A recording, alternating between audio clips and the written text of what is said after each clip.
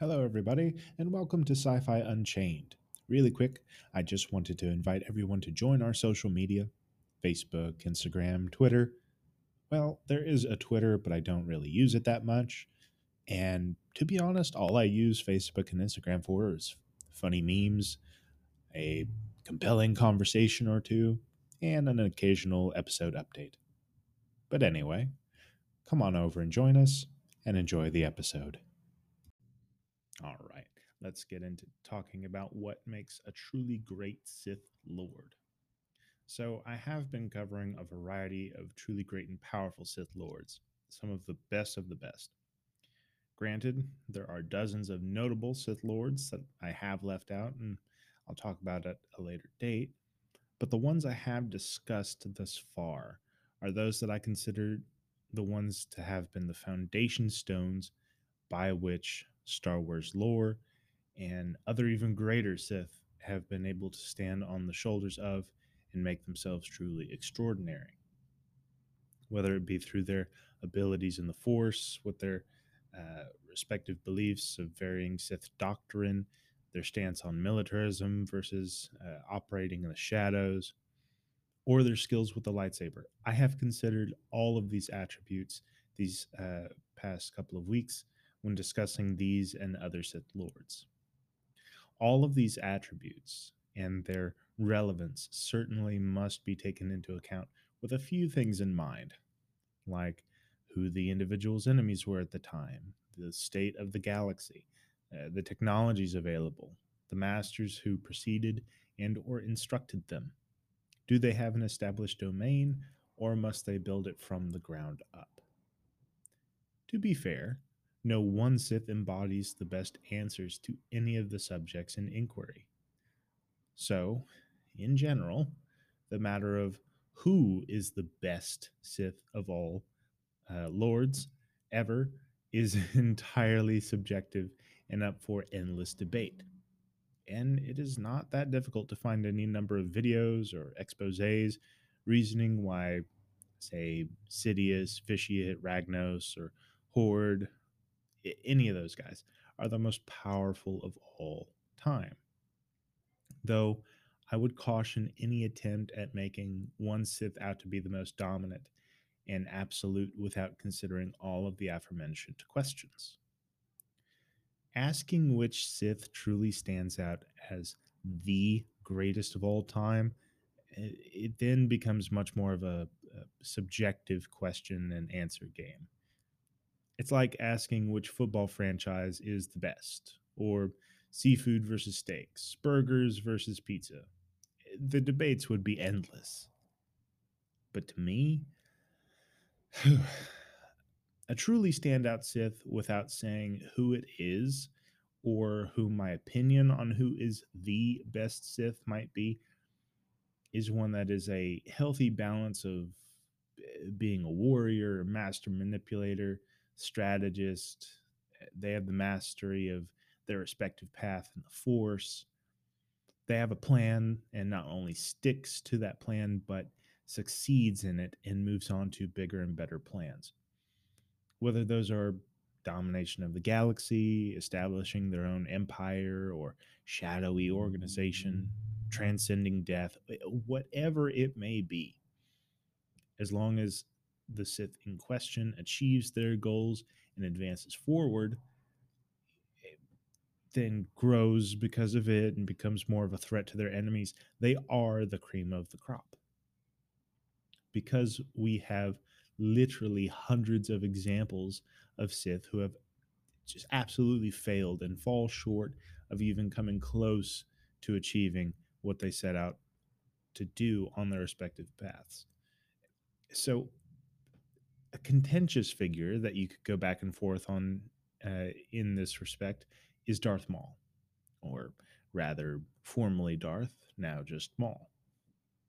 We cannot say for certain what Maul's goals are at any one time. They seem to fluctuate a little bit. Uh, so, as we see in Maul's return, his ultimate goal seems to be killing Obi-Wan Kenobi. Okay?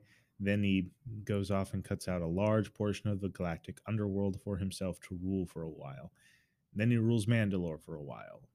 Firstly, to use Duchess Satine to lure Kenobi to the planet to kill him, although I'm not quite sure how he knows about their prior relationship.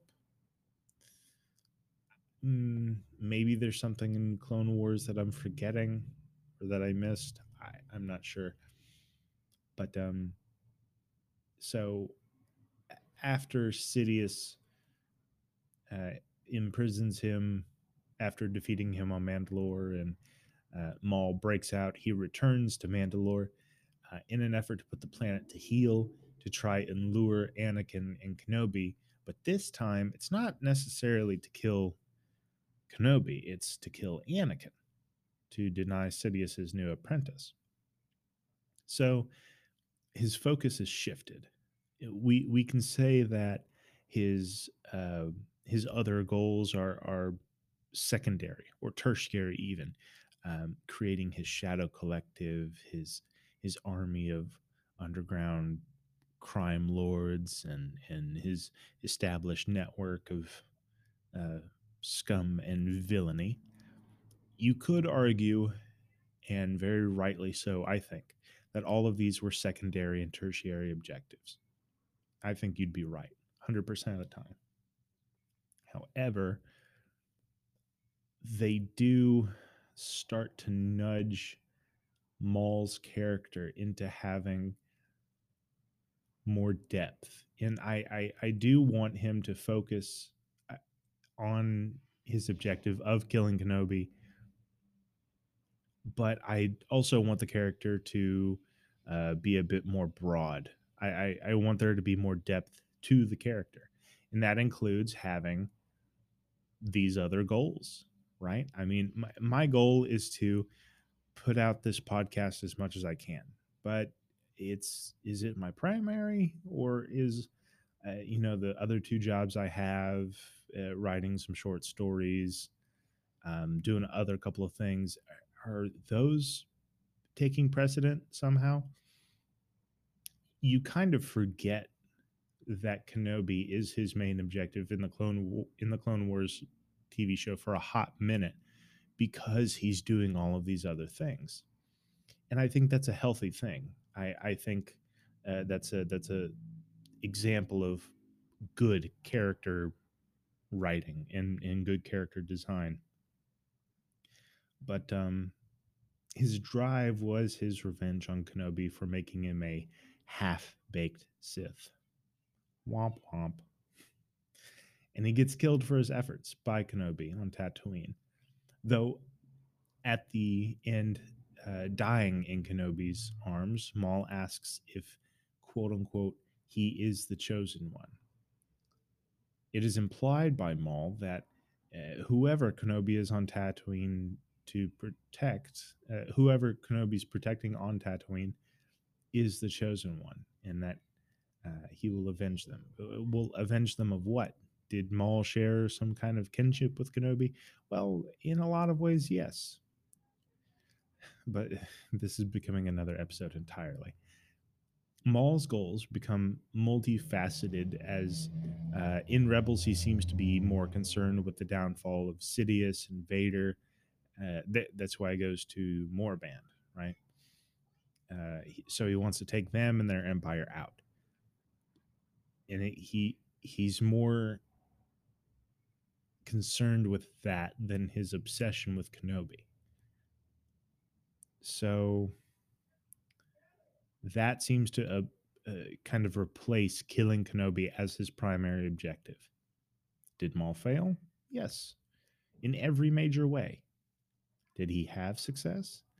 On a grand scale, no.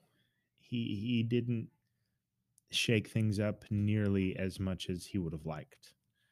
Though he did accomplish quite a lot of powerful features, organizing a vast shadow collective, conquering a world of warriors, surviving for 20 years in a galaxy with nothing but enemies. Maul is far from an example of a Sith loser. Now, in that same mindset, we can judge other Sith by his standard, the same way we judged others by Vader's when he got all of his limbs chopped off. Um, Sith like Nihilus, Naga Sadao, Tula Cord, etc. There are Sith, however, that we do have to have a little more in depth analysis of to see if they truly accomplish what they set out to do and then some, right? Sidious, Vader, Vitiate, a small handful of Sith like this, they stand atop the rest because they were either never unseated by their enemies, they ruled their respective realms mightily, and either crushed or played games with those who opposed them. I think it's fair to say that I prefer the Sith in most ways over the Jedi for a litany of reasons. Chief among them, because if the Jedi had to face an embodiment of what their hypocrisy before the Clone Wars was, they would have crumbled far faster than Sidious would have been able to overthrow them. So I I like the organization or whatever alignment that doesn't crumble under intense pressure or facing what they truly are. Um, but when faced with hypocrisy and falseness, the Sith will just kind of laugh at you and shrug off anything that you try and make them face. Well, that and they'll just end up killing you. So, as a matter of survival, amongst many other reasons, I'm sticking with the Sith. Now, of course, with Disney in charge, Star Wars is going to give us a further definition and new outlooks on the Sith. And it'll be interesting to see what that looks like. Where I haven't read the High Republic yet, but I don't think that there's Sith in it.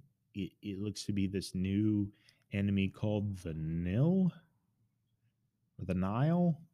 As far as I know, they're space bikers, but they're evil space bikers. That's all I know. Um, and we also have to wait and see what they do with the Old Republic era because there are subtle references to people like Darth Revan. See the Rise of Skywalker art book and Essential Guide. So some of this is good, some of it is absolutely awful, but Disney Star Wars is truly in its infancy when compared to the old EU, which grew and matured for over 40 years. Disney has only had Star Wars for 9, I think. And they've given us, for only having a franchise for 9 years and putting out 5 movies, an animated series, a live action series, and because of the success of some of those, being able to roll out, being able to be justified in rolling out a whole lot more projects that look really really cool and promising and fun, and I'm excited for them even though I hadn't been a fan of a lot of what Disney Star Wars has given us. um I'm excited. I'm willing to give this much more of a shot, and the things that for me that have saved that have been, of course, the last season that Dave Filoni came back and did of the Clone Wars, and that's how we get the Bad Batch uh, series that's coming out this year. Of course, The Mandalorian. I can't be a bigger fan of that show. I got what is this? A foot and a half Din Djarin on my desk, um, and everything that's been promising that's come out of that series, that short 16 episode series so far. We've gotten Ahsoka Tano back. We've gotten a reference to Grand Admiral Thrawn. Uh, he's still alive and working out in the galaxy somewhere. Maybe he's with the Empire of the Hand. There's so much in so many directions that we could go here, and I am super excited. But yeah, that's all I really had for this episode, guys. Thank you so much for tuning back in, and stick around for more Sci Fi Unchained. But for now, live long and prosper, my friends, and may the Force be with us all.